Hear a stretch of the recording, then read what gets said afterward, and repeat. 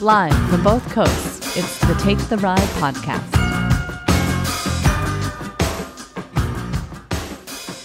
I haven't had the sniffles since 2019.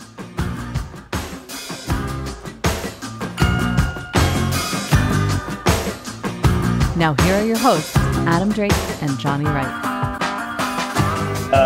Ladies and gentlemen, welcome back to a long-delayed Take the Ride podcast. That one's on me. I accept full responsibility. I'm Adam Drake. With me, as always, a man who's a little bit more Roe than Wade, Johnny Wright. Hello, I'm Johnny Wright. Topical. It's topical. I don't even know which one was which, really. Maybe depressingly topical. But yeah, probably. I'm sorry. I should have held back, but I couldn't resist. Johnny, how are you, man? I'm sorry it's taking me so long to schedule one of these. I apologize. I am fine. I'm above average, and doing all right.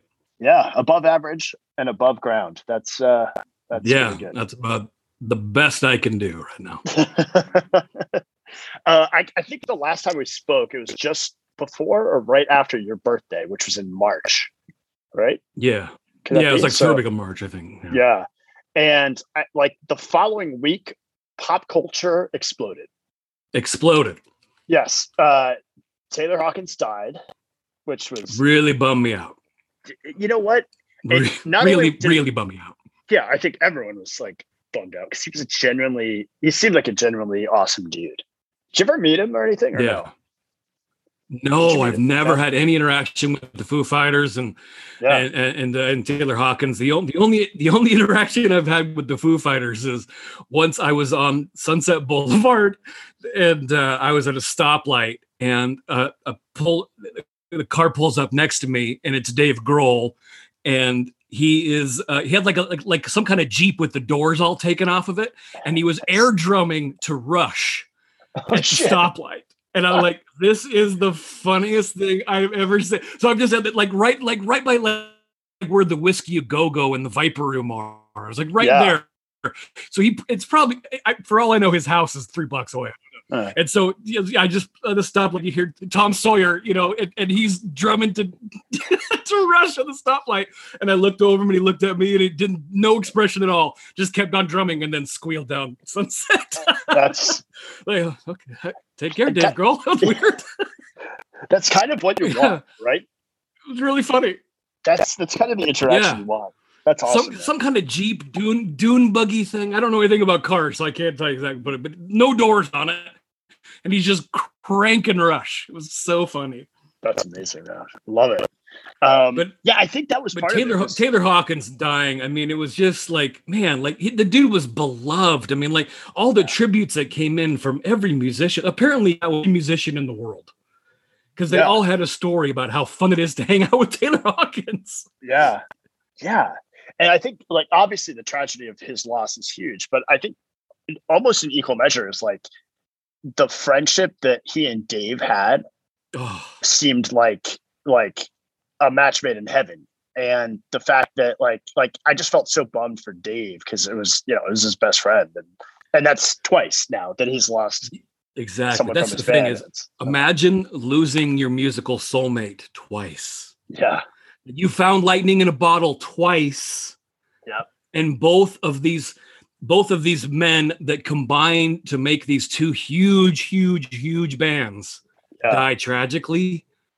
I don't know if we'll ever see a version of the Foo Fighters again. Grohl's not going to stop playing music. That's not going to happen. He loves it too much. He's still going to play, but I don't know if Taylor will be replaced from the Foo Fighter. I just don't know what he'll do. But and that one that's stunk. what scares me. The Foo Fighters are basically the last great rock and roll band, right? I mean, at least at this point. And my fear is that there'll be nothing else. If he stops, then what's else? What's left? There's not much out there. So I don't know. I asked my teenage nephews, there are some of them rock bands that you're listening to? They had nothing. They listened to bands that I had turned them on to, you know? So they're like, oh yeah, we listened to Pearl Jam and Nirvana and Soundgarden and Green Day and, stuff, these White Stripes and stuff. They didn't, They had no band like after 2010. There was a rock band that they liked. Yeah. It just bums me out. So I think for the world's sake, I hope Dave keeps going on. I hope some form of the Foo Fighters continues. But yeah, just a fucking bummer, man. And then 2 days later, Will One Smith, of the things I loved about sorry, go. No. I'm sorry. One of the things I loved about Taylor Hawkins is after he died, I went back and watched some clips and everything, and I watched them get inducted into the Rock and Roll Hall of Fame last year. Yeah. It was really cool. Paul McCartney inducted them. It was really cool. So the band gives their acceptance speech, and Rock and Roll Hall of Fame acceptance speeches are usually pretty lame. I mean, they usually suck.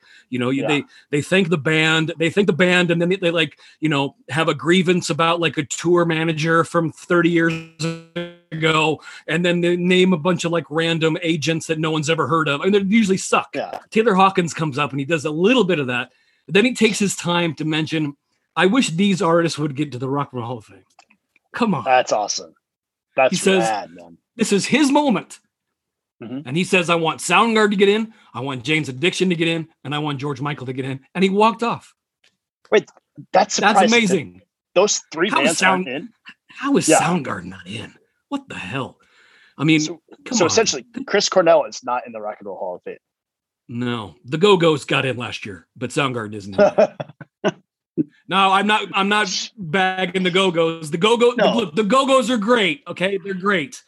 Those are some great pop songs from the 80s. They're great. Yeah. But come on now. Pat Benatar's going in. Come on now. Why isn't Soundgarden and Jane's Addiction in? It's ridiculous. Yeah, absolutely. I mean, it's a very flawed institution to begin with. I totally get that. But my God, it's political. Yeah. Soundgarden and Jane's Addiction. Oh, man. Wow. And I guess Jane's Addiction, by the way. Go ahead. What about you? Go ahead. Excuse me. I'm sorry. No. We have a little bit of a delay, and so I talked over you. No, yeah, I got delayed, so I talked over you. Please. Well, I was going to say that on the Taylor Hawkins front, it's funny that I don't know if I fully realized that he played on Alanis Morissette on her tour, her Jagged Little Pill tour. Like, not on the album, but on the tour, which is just fucking awesome. Like, holy shit. Yeah, he was part of the touring band, and that's Foo Fighters basically poached him from Alanis Morissette's touring band. Jesus, which is nuts.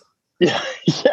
And think about how like Dave Grohl to me is Dave Grohl is one of the best rock and roll drummers of all time. I mean, he's a combination of John Bonham and Animal from the Muppets. I mean, he's just unbelievable. If he chose you to be the drummer in his band, what does that tell you about the quality of drummer that Taylor Hawkins was? Yeah, no shit. Fuck. In 20 plus years, he was back there. Was that really it? 20 plus? Yeah, it was more than 20 years. I guess it would be. Yeah. Because did he play on the Color? They got in, Did he play on the Color and the Shape, or did he come in after that? Their second album. Was he on their second album or no? Well, the first record is all Dave Grohl. And then I don't remember if he plays on that second record. I'd have to look it up. I think he does, but I'm not 100% sure. The first record, for those of you who don't know, literally is Dave Grohl playing every instrument like under a pseudonym, and didn't want everyone to know it's Dave Grohl. Like, it was the Foo Fighters is a rock and roll miracle. It should not exist. Yeah. I mean, it's crazy what he did. That just like made a cassette tape and like, hey, no one knows this is the guy from Nirvana. And turns out that they just crank out stadium anthems for 25 years. Fuck. It's wild, man. What were you going to say about Jane's Addiction? So Jane's Addiction is probably the only concert I was ever afraid at in my life. No way. Really? I saw Jane's Addiction. It's like the third or fourth concert. I was like the third or fourth concert that I went to was 16 or 17. Was it Lollapalooza? Jane's Addiction. No, it wasn't. It wasn't Lollapalooza. It was just at a theater in Seattle called the Paramount Theater, which a bunch of like famous stuff has been recorded at. I was legitimately afraid. Like, it was so wild and crazy in there. There was a guy. Now he's got a glass pipe. Now, I don't know if it's crack in there, if it's meth in there. I have no idea what's in it. But there was a guy standing there just firing up a glass pipe or whatever is in there. Okay. on Jane's. There was 2 buck naked girls on the stage dancing at Jane's Addiction. This is an all ages show. There's no way that's legal. Not a stitch of clothing. 2 buck naked girls. They were wearing stripper heels and smiles. That was it. Just dancing buck naked for an hour. It was I was like, this is the craziest thing. It's the only time I think I've ever been afraid. I thought I was gonna get stabbed. That's amazing. That's crazy. Dude, I would love to see. A guy came out and spit fire and stuff, like a circus guy spitting fire, and like, what is going on?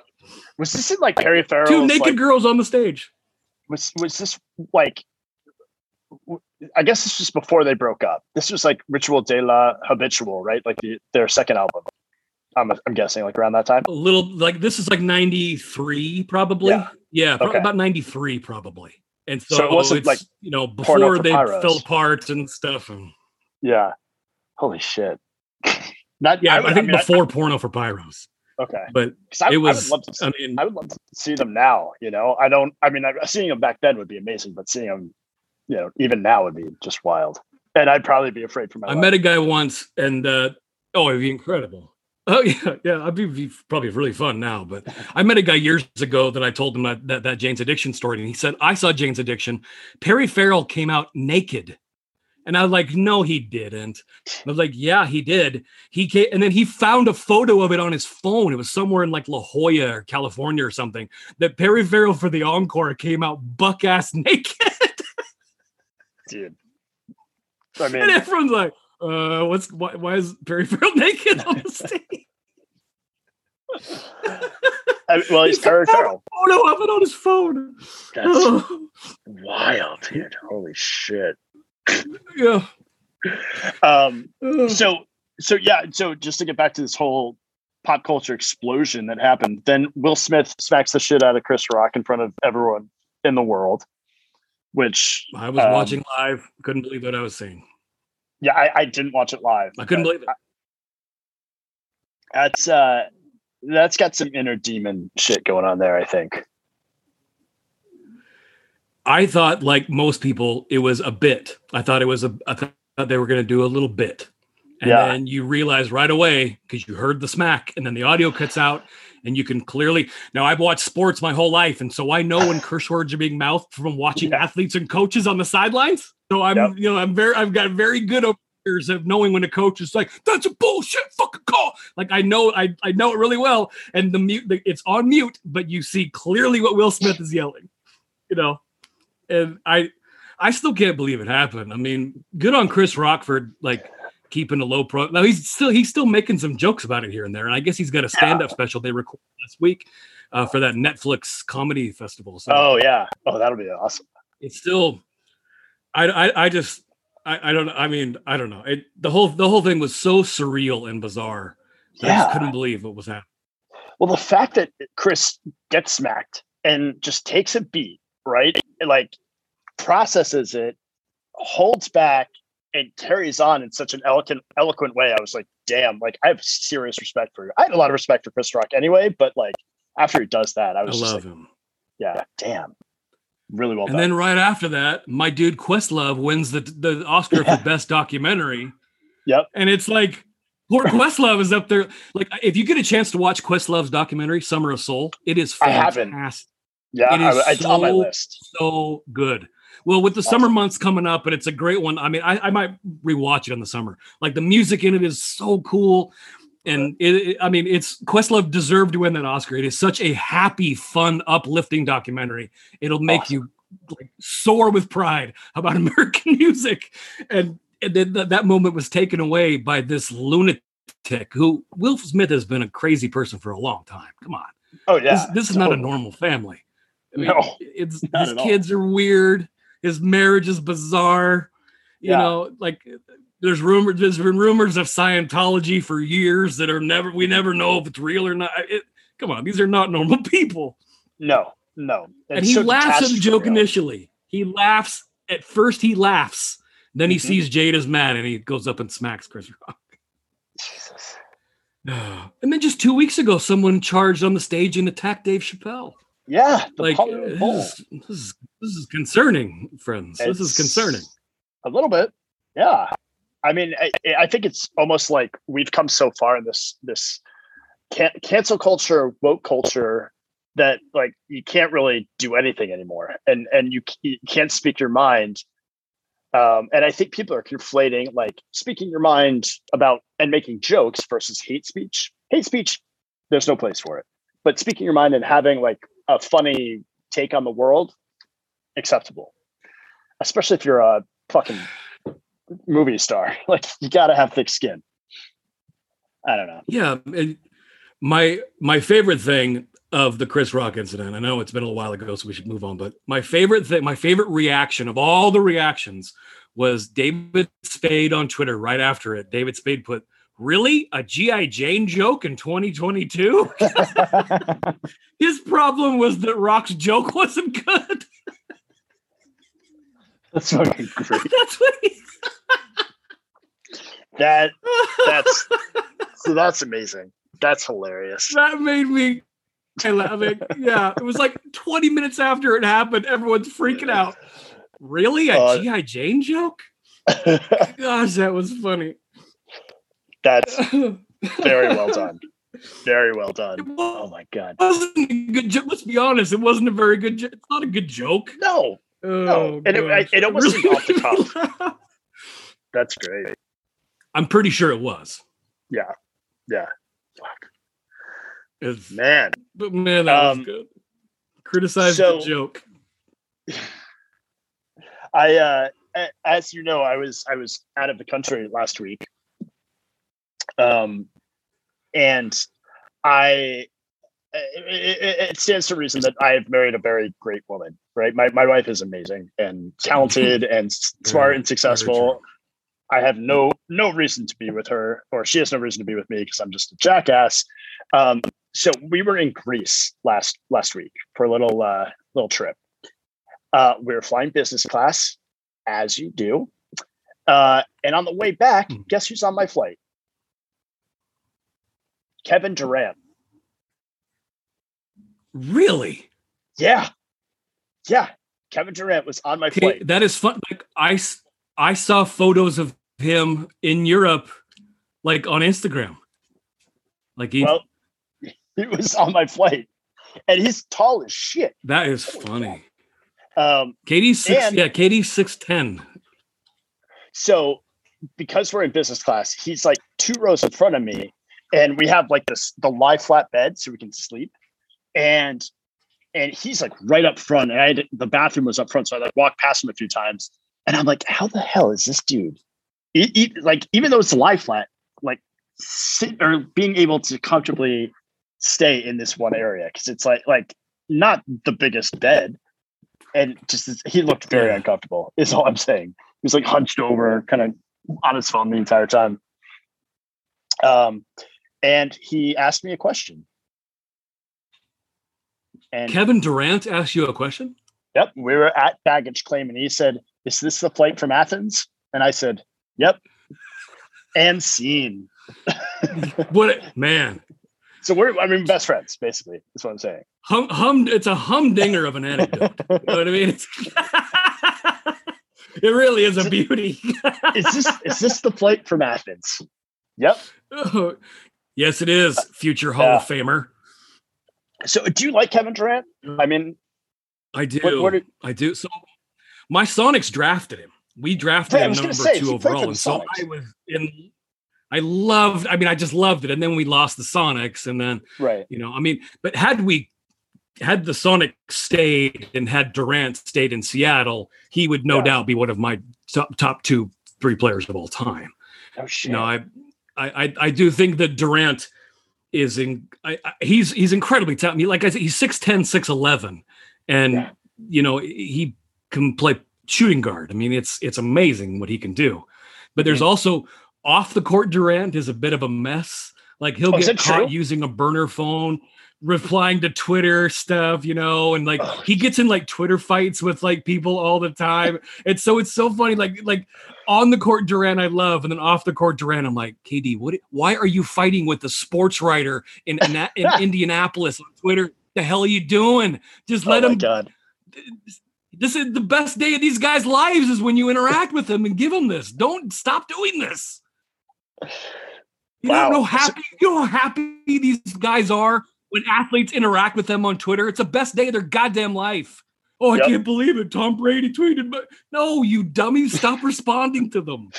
So I guess what you're saying is I should have hoped for more from Kevin Durant, or I should have gotten into a fight with him rather than just acknowledge that, yes, this is the flight from Athens. Yeah, just start posting photos on Twitter, like tagging him, and he'd probably, he's 2 rows behind me, this little bitch. Like he'd probably respond. I don't know. I do love Kevin Durant. And I really said nothing else to him and barely acknowledged his existence. It's business class. It's what I do. Even though I don't think I would have said anything to KD if I was on that flight, even though I've watched him play basketball since he was 17 years old, I probably just would have nodded my head and said, KD. That's probably all I would have done. I can't imagine you're going to be chopping it up with Kevin Durant. No, not on an 11-hour flight from Athens to New York. But yeah, it was cool. It was cool to see just like a superstar right in front of me for 11 hours. Yeah, who had just got bounced from the playoffs. Oh, is that true? Oh, he just lost the Nets, right? They got swept. It was an embarrassing loss, and then right after that, he basically just fucked off to Europe for a couple weeks. Apparently, as you do when you have hundreds of millions of dollars, you just go lick your wounds in the Mediterranean. Jesus, I gotta get into basketball. So you had sent me a news story earlier today. Did you want to talk about that? Because I find it I didn't read all of it because I wanted you to kind of take me through it. As you know, I love current events, Adam. I've always thought that. But the news is just, it's the same stories regurgitated every day. I mean, it's just the same. And here's another example of just the same story that just happens every single day. Every day. Man who grew penis on arm wants to date Kate Beckinsale. We talked about this chap about a year ago. We did. We called him Dick Farm. We called him Dick Farm Doug. Which I don't feel great about, but it's still funny because he was growing a penis on his arm, and we called him Dick Farm Doug. Dick Farm Doug is back in the news because he successfully grew an artificial penis on his arm. It was removed from his arm and placed onto his genitals, and now apparently he's ready for action. Mm-hmm. So, I mean, this story, Malcolm McDonald, a divorced dad who had an artificial penis crafted onto his forearm after his real willy, you can tell this is a British paper, dropped onto the floor, has attracted the attention of actress Kate Beckinsale. Beckinsale took to Instagram on Thursday and shared the story about McDonald. McDonald was thrilled to be on Kate Beckinsale's radar, telling The Sun, well, I'm ready to date again, so why not her? What? What are you talking about? I apologize that this is a year-old story, and I have forgotten some of the details. Did we ever figure out why or how his dick just fell off? Like, how does that happen? So I guess that it turned black and fell off. And I never understood the technical reason behind it. But he grew another one. And I love what he says about Kate Beckinsale. I'll even treat her to a pint at my local boozer. That's the most British thing I've ever heard in my life. That you want to go out with a movie star, Dick Farm Doug, and you don't want to go to a nice restaurant or, do something like that. No, I'll take you down to my local for a pint. I mean, why not? Why not? I will say, I was backstage. I love the guy's confidence. I was backstage at the Late Show when she was on because I was doing something, and she was standing right next to me for a little bit, and I was like, "Oh my God, you are incredibly attractive." Had I known that all I had to do was grow a dick on my arm, maybe I would have had a shot. Yeah, right. You would have been in the ball game. Yeah. Well, the dick game. You'd be chatting up Kate Beckinsale and like, hey, Yeah, but you like say you had a long sleeve shirt on, you're not showing it off or anything, right? And then you're chatting up Kate Beckinsale, like, hey, Kate, just before you just saying, you could just roll up your sleeve. Nice and slow. Hello, this is what we got going on. 2 months. This is being moved from my arm to down to action spot. Give me 2 months. I'm back in the game, Kate Beckinsale. Oh my God. Speaking of, when I was also in London, and the great thing about London, I was only there for a couple of days, but it was like the most beautiful days I've ever seen in London. And we were just along the south bank of the Thames with beers, just walking with beers, going to shops, like seeing the sights. I was like, that is great. Going into pubs, just putting your pint on the edge of the pub outside, like that is. Yeah. That's why everyone needs to just adopt the British way of life, at least when it comes to pubs, because it's the pub culture is awesome. It's amazing. Do you recall any of the names of the pubs? Because the pub names are unbelievable. Shit. Now you're putting me on the spot here. I think it was like, there was like the Leicester Arms was one of them. Maybe it was like their arms are often in British. Yeah, something arms as horse head. That's interesting. I mean, of course, Johnny, I was drinking too, so I remember the going in, but I don't remember the details. You know what I'm saying? Well, I'll tell you what. If you look up funny British pub names, you'll have a nice 20 minutes going over those. I'm going to do that. The Cock and Mermaid. Oh, okay, yeah, sure. Come on in. Mermaid. The salty dog humps a rooster. It's just they're amazing. That's not real. Is that real? That's not real. No, there's no. I'm totally making these up. But there are ones like the Rusty Mermaid. There is stuff like that. The Cock and Balls. Like there's just the pub names are unbelievable. A lot of them go back hundreds of years. Oh my God, I love the it. The word cock comes up quite a bit in British pubs. Yes, but that's in reference to the rooster, I believe. Correct? Or am I wrong? Yes, it is. Okay. Yeah, but you know what it sounds like? They're talking about wieners. That's why it's. Arm wieners. Wieners. Because Kate Beckinsale likes the arm wiener. Now I'm trying to. Look that could be a British pub. The Cock on the Arm, the new British pub called the Cock on the Arm. Come on in. I kind of like it. It's very charming. What happened in the Kentucky Derby last week? So I wasn't watching the Kentucky Derby live, but I did watch the highlights. And holy shit, like that's one of those things. It's one of the craziest things I've ever seen in sports. Like imagine going back just put money on it, right? You'd be a fucking millionaire. So what was kind of funny though is the horse only wasn't even in the race, but the horse scratched and he got in on Friday. They opened it at 99-1. So a bunch of people took a $10 flyer on a 99-1 horse. Like, who cares? Right. I'll put a $5 on the horse. So a bunch of people cashed in just because the odds were so crazy. It did go to 80-1, but he was 17. He was in 17th place and coming around the final stretch. And you see this, there's an overhead shot from a drone that you see this bananas little path that opened up for him, that everything moved perfectly to have this crazy result that this out of nowhere horse named Rich Strike has the biggest upset in Kentucky Derby in modern history. Like it goes back way decades ago before there was a bigger one, but I mean, I imagine he's going to get smoked in the Preakness and the Belmont. Who knows if he even runs those? But it was sure fun to see. I mean, I've never heard the crowd was crazy. Well, yeah, but take me through this. So let's say I put $10 on an 80-1 shot. What's the payout there? $800. It's what? Wouldn't it be $800? I guess you put 10 in, you get 800 back if you win. Damn, I think so. That's pretty good. Yeah, I mean, some people had to have had some money on the thing. So I mean, it was really something. I like Kentucky Derby Day. I'm a sucker for the traditions and the nostalgia and everyone gets dressed up and having the mint julep. I'm a sucker for that day. I don't know.